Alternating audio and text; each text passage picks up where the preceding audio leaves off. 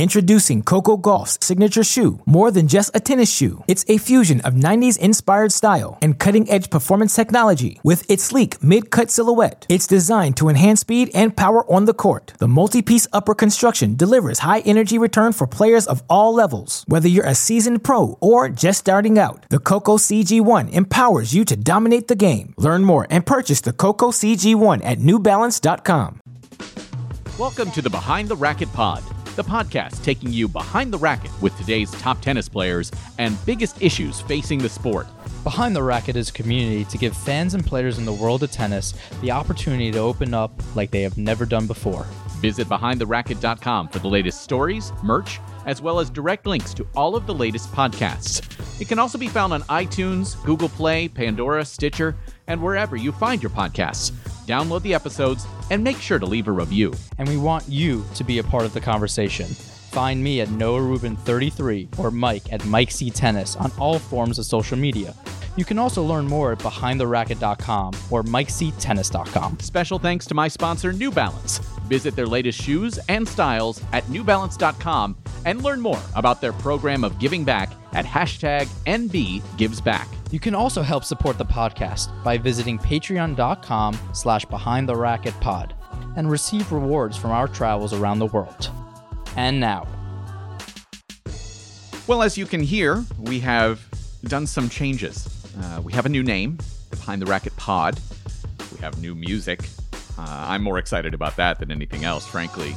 But as you're joining us here, we have obviously changed everything we're doing here.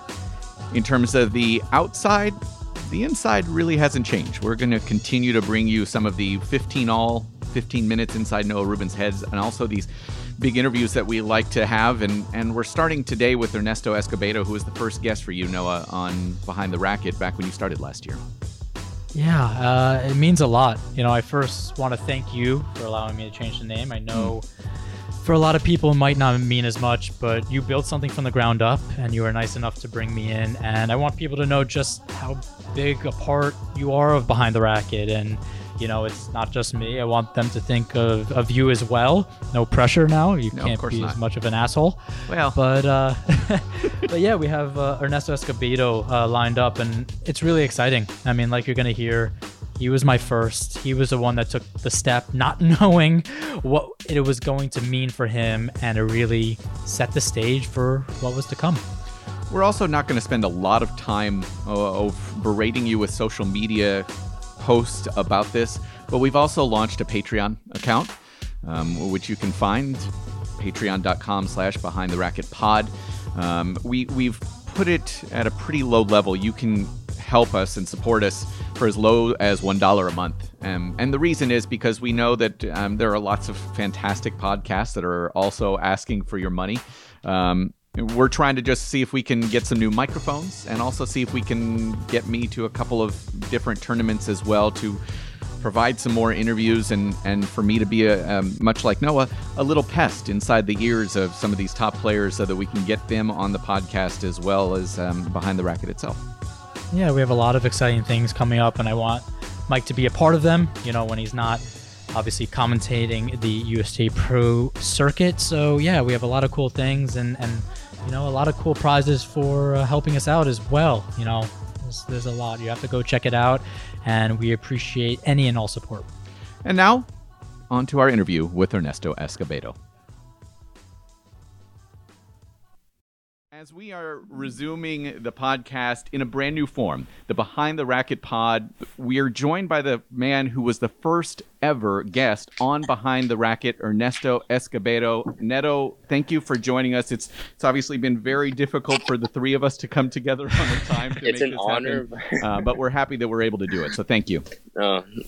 Thanks for having me, and thanks a lot. No, I'm really excited. I mean, like Mike was saying, first guest, here I am. This is over a year ago now, creating this platform that nobody had any idea what it is. And Ernesto is brave enough, has the balls to say, okay, let's do this. I wouldn't say brave. Let's do this. I mean, I was going to ask him serious questions, but it was really exciting, and I'm glad we get to kick this off with him. No, thank you. Well, I think it is brave, Neto. I completely agree with Noah's use of the word brave, because that's not something that's easy to talk about for people who haven't read it. Talking about stuttering that you dealt with at a younger age, I actually dealt with it myself a little bit. Why did you decide to kind of take that leap, take that jump, and take a chance being the first guest on Behind the Racket? I mean, it was in Newport Beach. Noah, he came up to me and he was like, yo, can I ask you a couple questions? And then I was just open to it, And then once he asked me about the stutter question, I was like, I'm already here, so why not, No, I mean, I didn't know where I was going to go with it. I didn't know how it was going to be. I just knew that Neto and I have gone... God, it's been a lot of years together at this point, and I felt open enough. I felt comfortable enough to ask that question. So he put me in the position, to feel open with it. And the fact that he was able to look me in the eyes and talk about it freely. I mean, a lot of players, even to this day, even after a year of doing it over 100 times, still a lot of players aren't as brave as you. So again, I am forever grateful for you for starting it out this way. And look where we are now. Oh, thanks, man. No, for sure. When you look back at saying that and talking about stuttering, has it changed at all in terms of how people interact with you? Have you felt, has anybody brought it up to you in the last year? Not, I mean, I think Nicole Gibbs contacted me through in Instagram a couple times, but besides that, like not too many people, Yeah, it's a difficult thing to talk about, I think. I think people still get pretty uncomfortable, even though you've kind of bared your soul in a way to kind of bring up these difficult issues, right? I have to say, once I posted it and started getting the reactions, I even told Ernesto. I mean, there was people contacting me. Maybe they were shy and didn't want to contact Ernesto directly, but contacting me and saying, my son/daughter has a stutter. In the tennis world, now we have a new person to look up to. Here we have Ernesto Escobedo, who's doing it with a stutter, getting interviewed all the time. You have new fans. You had, you were a role model with so many people. And, when people say I'm a role model, I know Mike likes to make sure people don't view me as a role model. But, we are at times, and here you had a whole new group of fans. And that's when I knew just how valuable that first interview was. Yeah, I mean, growing up, it was always a problem, I would say, but it was nothing I never really, how do you say it? I always faced it, I mean, on the court, off the court, with friends, with people, so it's something that I'm pretty comfortable about. I'm not scared to talk about it. I mean, it is what it is, Everybody has their own a little bit of an embarrassing thing, I would say, but I'm not scared about it, or I mean, it doesn't faze me, It doesn't faze me. When you first started coming onto the challenger level, and I remember some of the first interactions you and I had, and I thought you were a pretty shy guy. And then I remember one time you in Charlottesville, Virginia, Neto, you brought me a sandwich, which I thought was one of the nicest things, because I don't know that I'd really interacted with you very much. And are you a shy person? I'm not a shy guy. I mean, he's not. At a tennis tournament, I'm completely different, I'm just all about business. I'm there, play my matches, stretch, go work out, and that's it, But at the house with my friends, I'm the furthest thing from a shy guy. I just see my tennis as a business career, and I'm not there to fool around, to talk to a lot of people, I would say. So I don't think I'm shy. And going off that and kind of going into the next topic a little bit, I don't know if you remember, and you could stop me if you don't want to talk about this, but we're in Chicago now. It was the Oracle tournament in Chicago. It was the only year they had it. Ernesto comes up to me in the elevator and basically asked, how did I get over some of my moments of losses, of, consecutive losses, which I did have. I lost 8 matches in a row following, and then I won Tallahassee. So he's asking me how I got by that. And here I am, thinking about, how to make a difference. And here this player is not afraid to come up to me and ask for advice when obviously I don't have all the answers. But he, again, used the word brave, was open enough to say, can I find help somewhere else? And, he came up to me and I basically said, Ernesto, you're doing fine. It's going to take some time. You have a few matches in a row. I know you're going to find it. And then here we are, a couple changes Ernesto makes, possibly coaching advice, just a little comfort, and you find yourself in a whole nother place that you were a year ago. And kind of run us through, how from that time in Chicago to getting the wild card. Man, I was in a really dark place. Like on and off the court. I mean, I felt like nobody or like anything was going like my way, I was working super hard, but the wrong way. I mean, so that was the biggest challenges for me, and just not dwelling on losses, I mean, it's a long season. Like I would say averagely you would win like maybe 2 challengers a year at max, 2 or 3, and that's it. And the other weeks, like you are like losing, so it's a long season, and just not dwelling on your losses just helped me so much, and a lot. And who was the advice that you really took it from? Was it any real changes? Obviously, we know the coaching changes took place. But, what was the biggest difference for you, team-wise? The biggest difference for me, I mean, first of all, was to look at myself in the mirror and then ask myself, what do I want in life?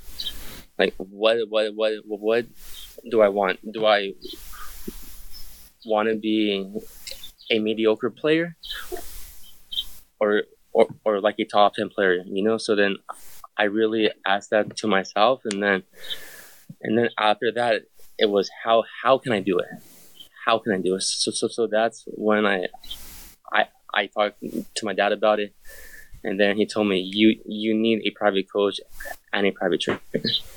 So then this was last April or March, I believe. That's I hired Jan Mike,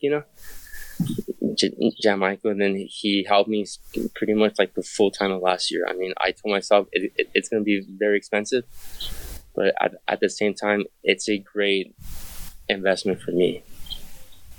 What is the personality difference between Jan-Michael Gamble, who you're working with now, and Peter Lucassen, who you were working with beforehand? What has the difference in their personalities? What's it brought out of you? I just felt like I relied too much on Peter. I mean, he was a great coach with me. I've known him since I was like 14 years old. But I just felt like it was a little bit too much talking and not enough practice time on and off the court, And then Jan came in, and then he just made everything simple. I mean, I'm a very simple guy, 1 or 2 words, and that's it. That's it. Just put your head down and just work your ass off.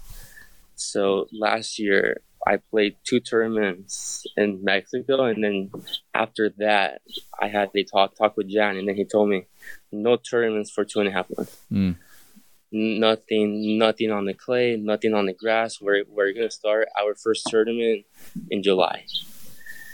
And for me to accept that for 2.5 months, not playing tournaments. And you're healthy. It's not like you're injured. Yeah, I was healthy. And then I told Jan, but I'm healthy. But then he told me, well, you suck. You suck right now. Like, just straight up, dude. Like, straight up. It was... So me just facing that, it was a big challenge for me, A very big challenge. You went through, getting to 67 in the world. July of 2017 was the career high. I have seen over my many years so many players, countless players who have gotten into that top 100 for the first time at a young age, and then it go through these type of struggles that you've talked about here. What would you say to a young player now who's Or getting Noah. into the top 100 for the first time, what would you say to them about how to handle that success when they first achieve it? And Noah. Yeah.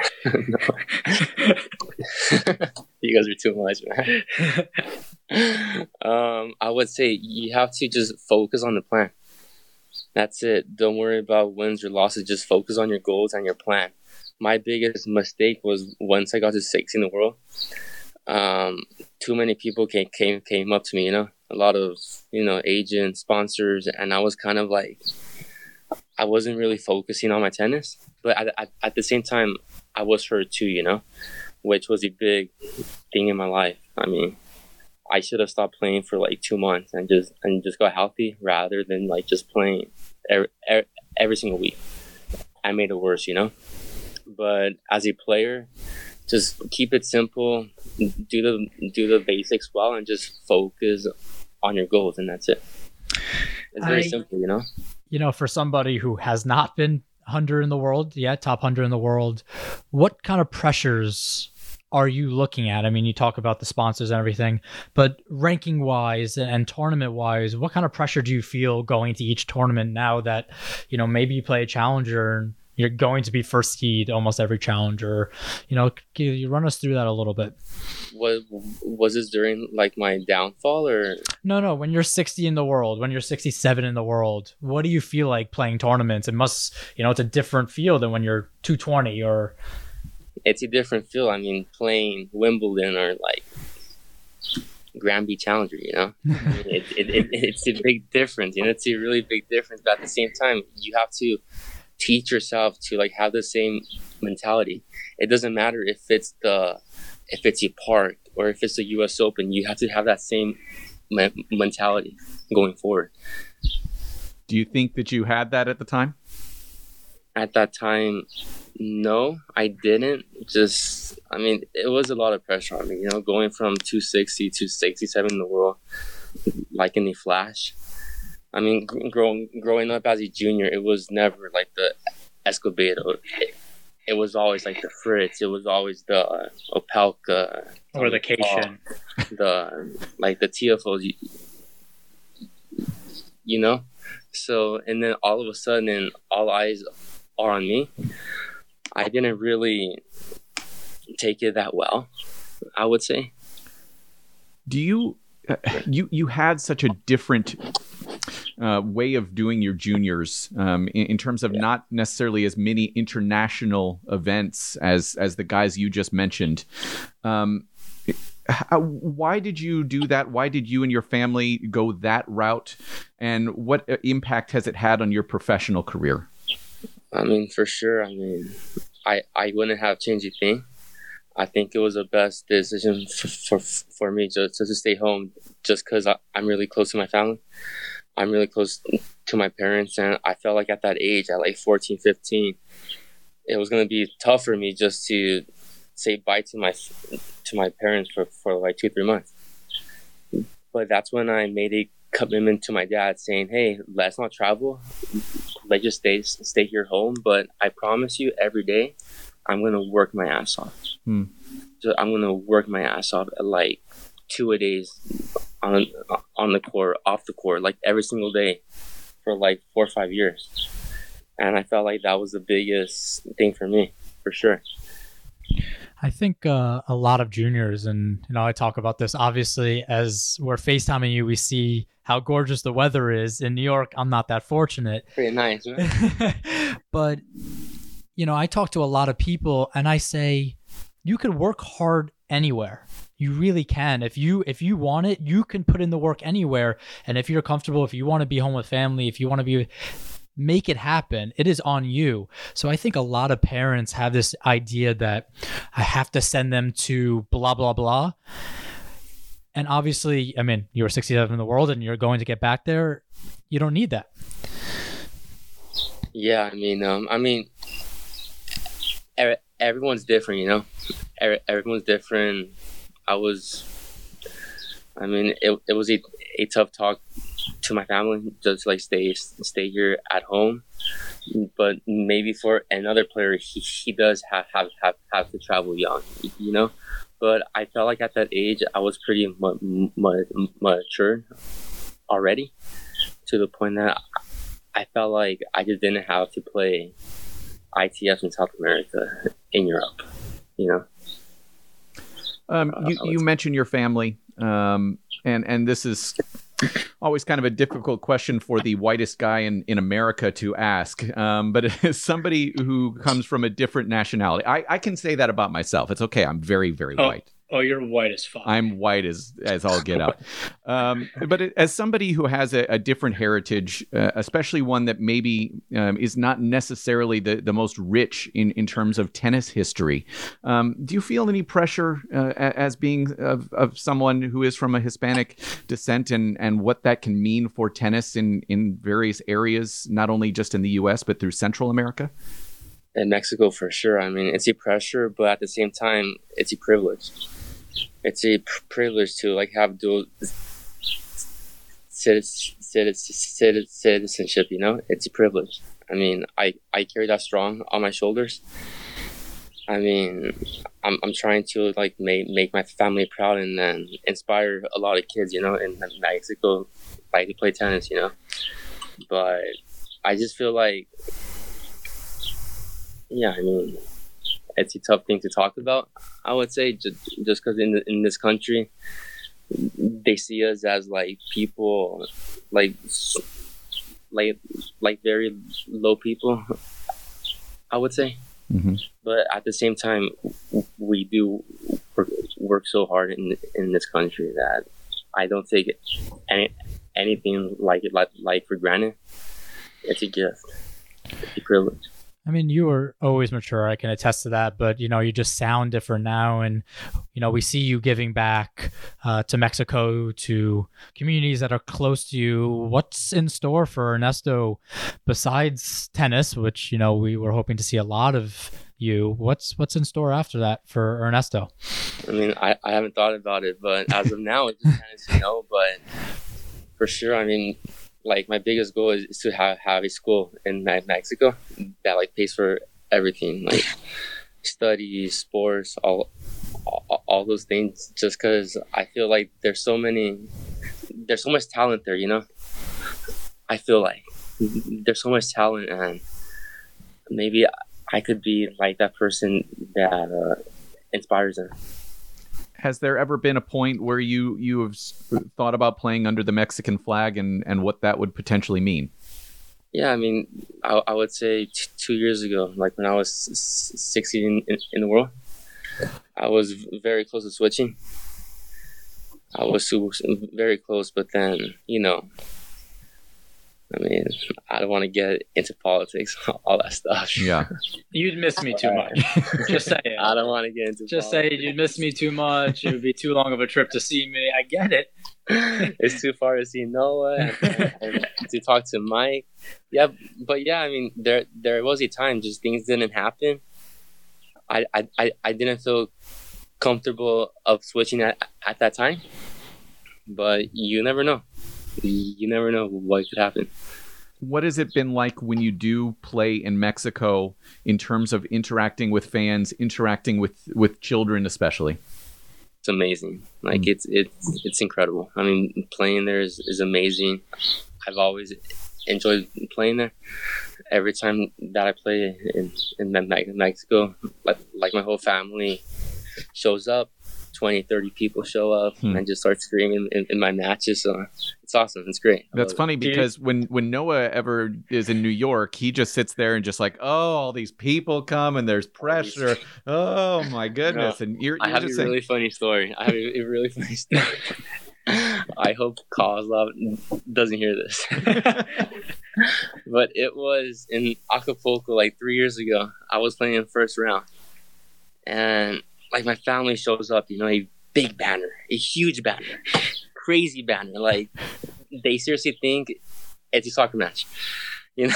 So every point they're just screaming. It doesn't matter if I won or lost a point. They're screaming, and I could just like see Kozlov's eyes. Like he was like, I wouldn't say scared, but for sure a little bit. He's like, get me out of here. He was like, get me out of here in that first set. Really crazy match. Was this main draw or qualies? This was main draw. You guys played main draw first round? I don't even remember that. Yeah, 3 years ago. Exactly. 3 years ago. Yeah, Kaz is like, no thanks. Yeah, he's like, no thanks. But like, so many people showed up. Like, it was crazy. So, do you take a tournament in Mexico or do you take like an Indian Wells? What are we taking, Acapulco or Indian Wells? I mean, it's a tough one. But Indian Wells for now, huh? Indian Wells for now. With what you've accomplished so far in your career, how do you set goals at this point? How do you look big picture while also focusing on what's directly in front of you over the next several months? Wait, hold up. Look, my stupid dog. Yo, come here. Wait. Give me a second. Hey, come here. I believe we're getting time with the dog now. This is exciting. My dog just loves to bark again. It's crazy. He's crazy. Anyways, goals, short term, long term. I'm 23 right now. I see myself established by 25. You know, so I'm taking it slow. I'm not gonna rush into it. I mean, I'm just focusing every day. You know, like on the goals and my practices off the court too. So that's how I see myself in the next year and a half. So you are now working with Eduardo, and you started a few months ago. How has that changed your game? What are the things that you guys are working on right now? I mean, we seriously started just like 3 weeks ago in Dallas. And after Australia, I didn't have a coach, and I felt like I did have to invest in one. So I met him, we talked about it, and then it's been great since. I mean, he's more of a fitness coach, but at the same time, he like knows a lot about tennis.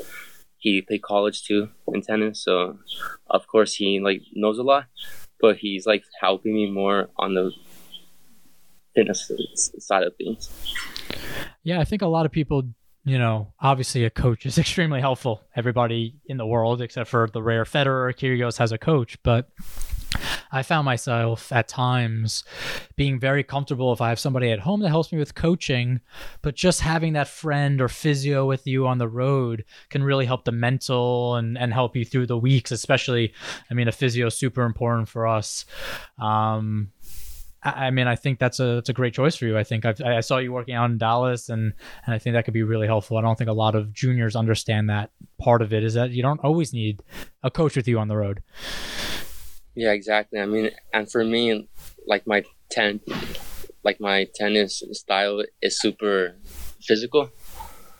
Anyway, I mean, I hit the ball hard and I just go for it, you know. So a fitness trainer now is just like helping me a lot. It's helping me so much. I mean, I feel so much fitter.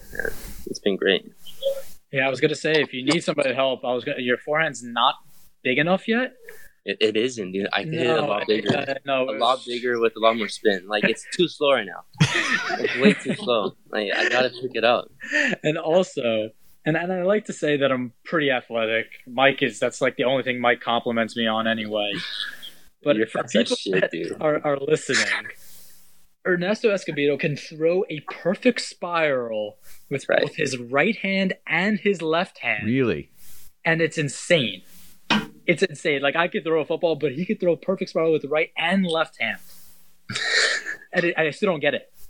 Are you actually ambidextrous? Can you hit? I'm not. I taught myself. Okay, let me just throw this out here. Have you ever actually focused on hitting left-handed forehands? Yeah, and I could hit it pretty well. But I taught like myself, you know, like to use more of my left hand. And I felt like the coordination. I mean, it's a crazy story. Like, when I was 8 years old, like, my dad gave me a full-size football. NFL football. I was 8 years old. Right. And then I told him, "What the fuck is this?" Like, and then he just told me, "Teach yourself how to throw it with your right and your left arm." I was like, okay. a full-size football at that age. I mean, I get hitting lefty forehands, but throwing a lefty spiral when you're not dexterous is insane. Like, that's like, you'll just see it took years of practice. I mean, you never know. I mean, if I quit tennis, I could play for the Chargers or the Rams here, you know? I was at Indian Wells. You never know. Fascinating. You were just throwing the ball, and I was like, wait, did I just... Were we in the mirror? What was that? And I don't say that because a lot of tennis players are really not that athletic. They're really good tennis players. Yeah. But to be athletic is a gift. And when I saw that, I was like, God damn, I have to practice.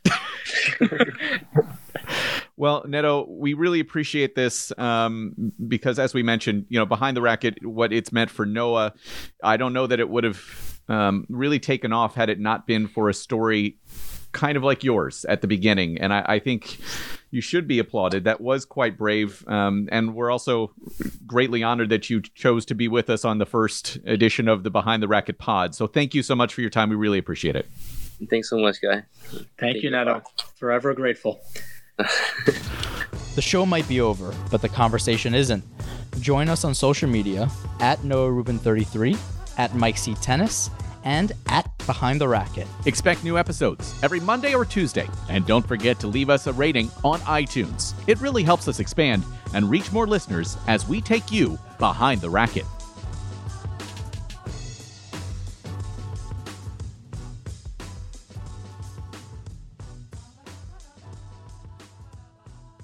Introducing Coco Gauff's signature shoe, more than just a tennis shoe. It's a fusion of 90s inspired style and cutting-edge performance technology with its sleek mid-cut silhouette. It's designed to enhance speed and power on the court. The multi-piece upper construction delivers high energy return for players of all levels. Whether you're a seasoned pro or just starting out, the Coco CG1 empowers you to dominate the game. Learn more and purchase the Coco CG1 at NewBalance.com.